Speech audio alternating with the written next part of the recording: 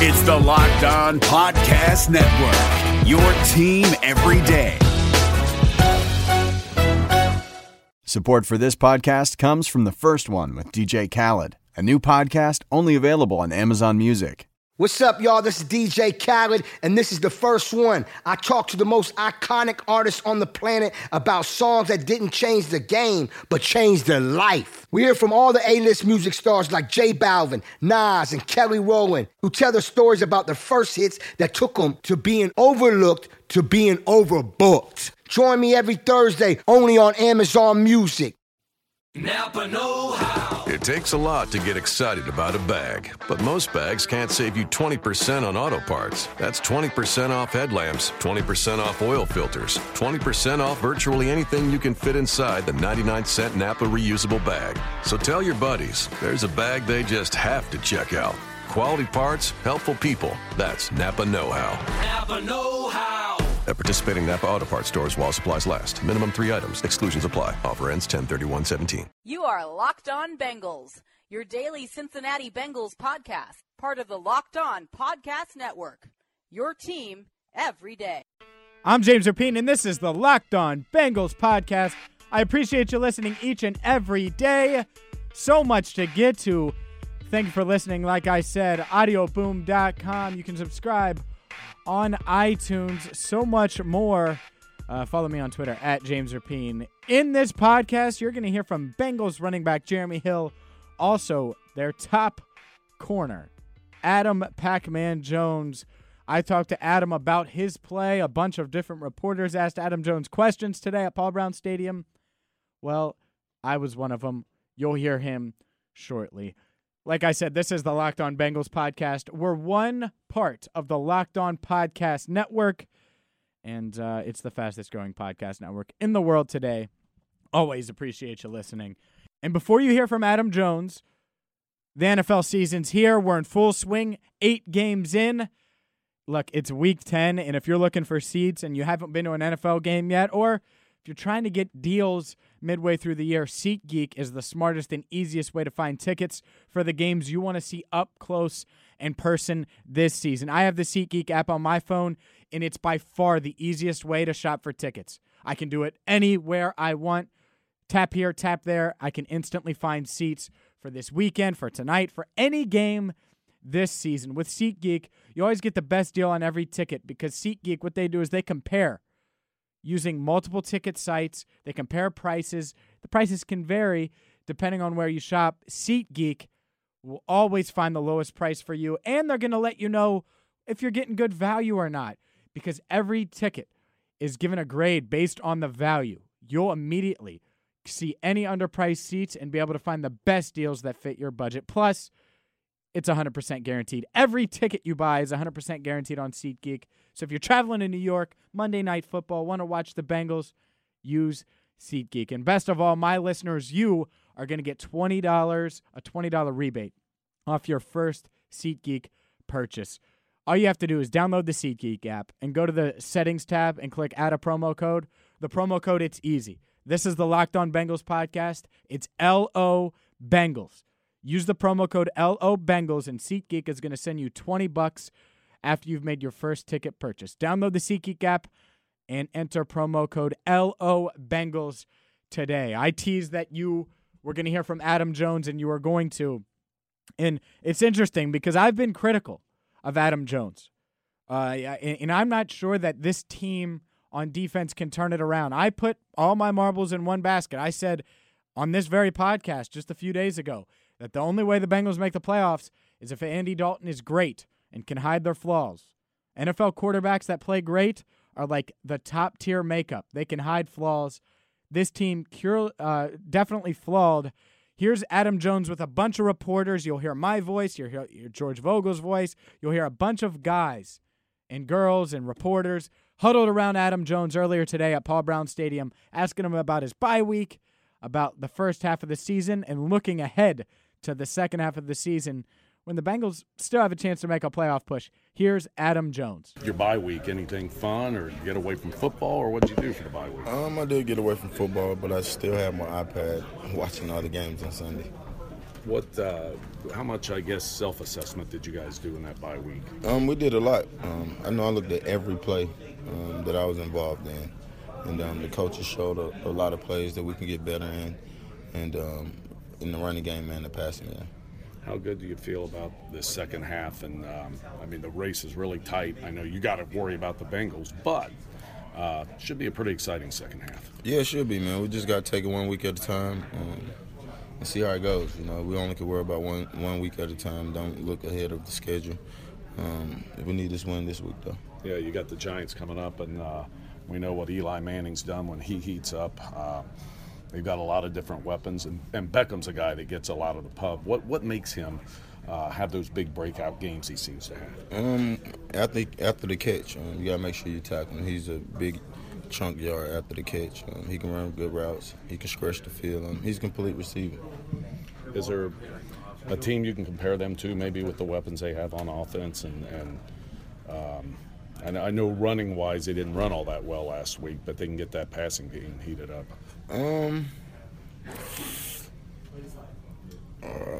It's hard to compare them to anybody because they do a lot of dink and dunk and then take shots at certain parts of the field. I would say that they are probably their own little elite group. I'm trying to think who I can compare them to. I can't think of anybody off the top of my head. So they just try to kind of take their shots when they're there? Yeah, they do. Just got to play leverage, stay on top, and let everything else take care of itself. You've got Leon's there, and I know he didn't play. He's played some, but what do you remember about him? What was your relationship like with him, and do you miss him? Yes, I do miss him, man. Me and Leon talk probably at least once a week. The other week when he was on the bye, we went and had a drink and had lunch together. So me and Lee have always been really close. I give him a lot of credit for where I'm at now, So the respect level is to the highest capacity for Lee. I love him as a friend, a person, and a player. So he was kind of a quiet leader, would you say? I guess quiet to y'all. He wasn't quiet to us, though. Oh, is that right? No, he wasn't. About having Wallace Gilberry back, what's that add? Oh, it was good, man. He got a great motor that don't stop. You need guys like that on your team to help out. To fill in or give guys breaks or whatever the situation might be. But you're going to get 110% when he's on the field. He's a little salty, isn't he? Is he adds a little salt to the mix, though? Oh, yeah, a lot of salt to the mix. And that's what I was saying. It's almost like one of those Dennis Rodman guys. His motor never stopped. He always gave him 110%. He might not win every play, but he's going to disrupt a lot of plays. So it'll be good for us. You got three guys on this team now that have left and then come back. What's that say about this locker room? I didn't even know that, but Mike and Sims. Who? Mike Johnson. Oh, okay. I know. I guess it shows how close we are as a group. I can't speak for nothing else because I'm not making the calls of who's in the locker room. But I know we have a very close group in the locker room. Is there any noticeable change that we would see in the second half that you feel like this team needs to make or do? I don't know. I'm not the coach, so all I can do is worry about my job and compete with the group and see if we can win some games. You said you went back and looked at every play. How do you think you did? I think I did all right. I could have tackled a little bit better. I gave up one ball over 15 or one ball over 20 yards, whatever it is. So one touchdown in 8 games. So just keep my head down working, man. It'll get going.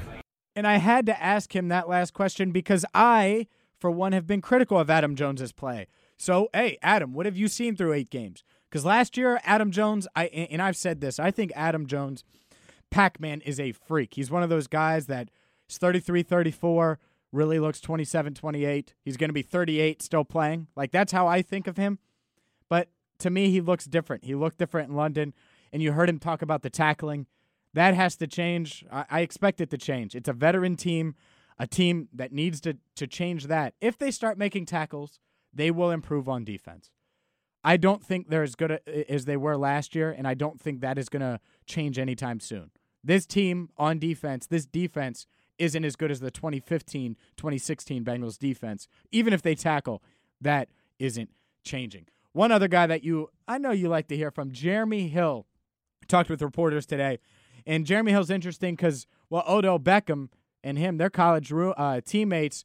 And not only that, did they go to LSU together, but still really good friends today.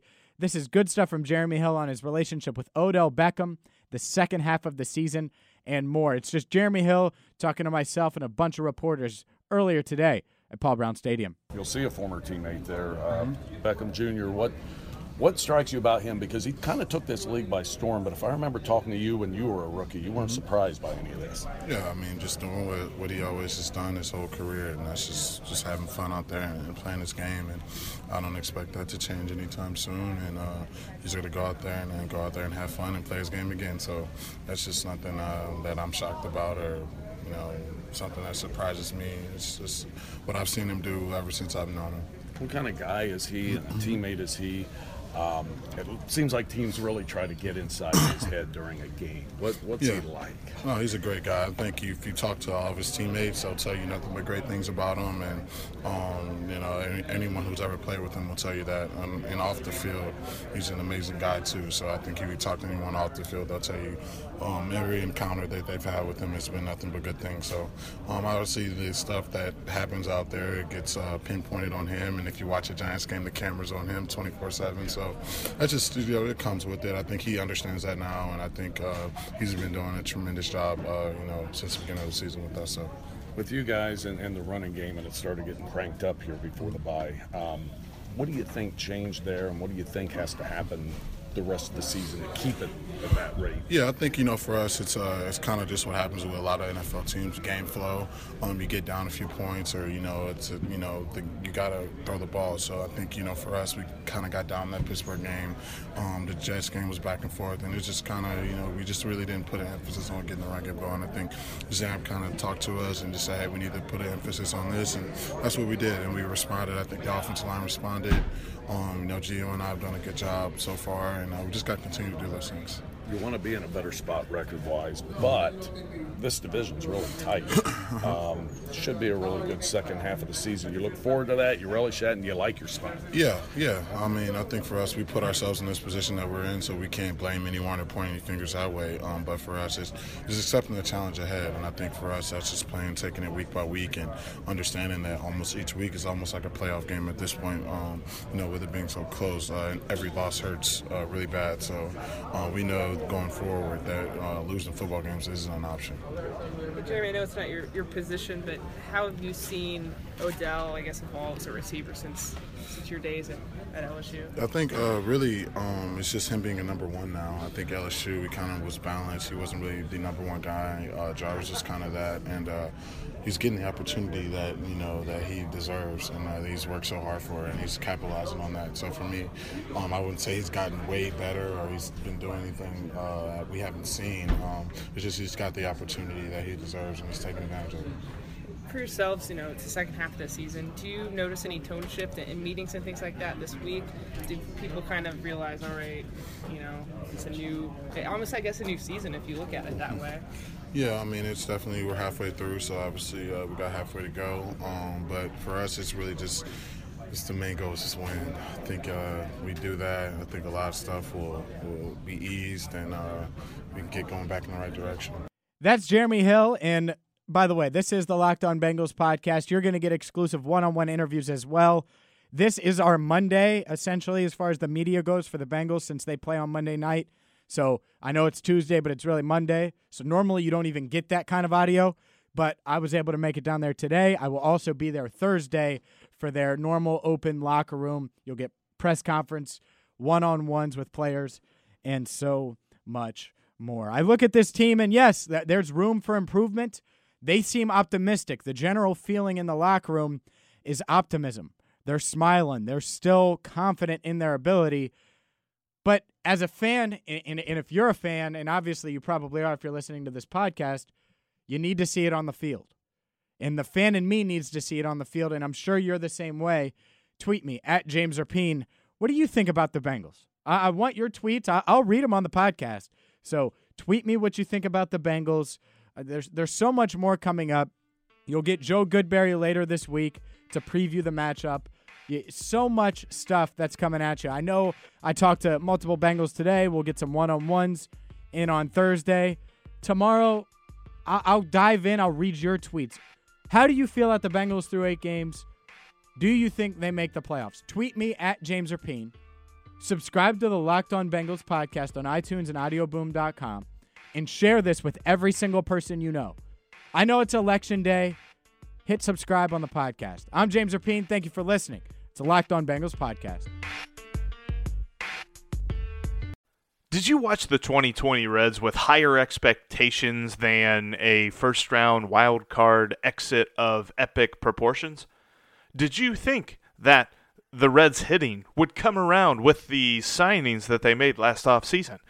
Are you wondering who is asking you all of these questions? Hi, my name is Jeff Carr, and I host the Locked On Reds podcast each and every day, part of the Locked On Podcast Network, your team every day. Throughout the offseason, I'm going to take a look at these Reds, how they fix what didn't work in 2020, and how they continue their success in 2021. But wait, there's more. I'll also have interesting interviews with players, writers, and everyone in between talking about the Cincinnati Reds. Come join me on the Locked On Reds podcast each and every day.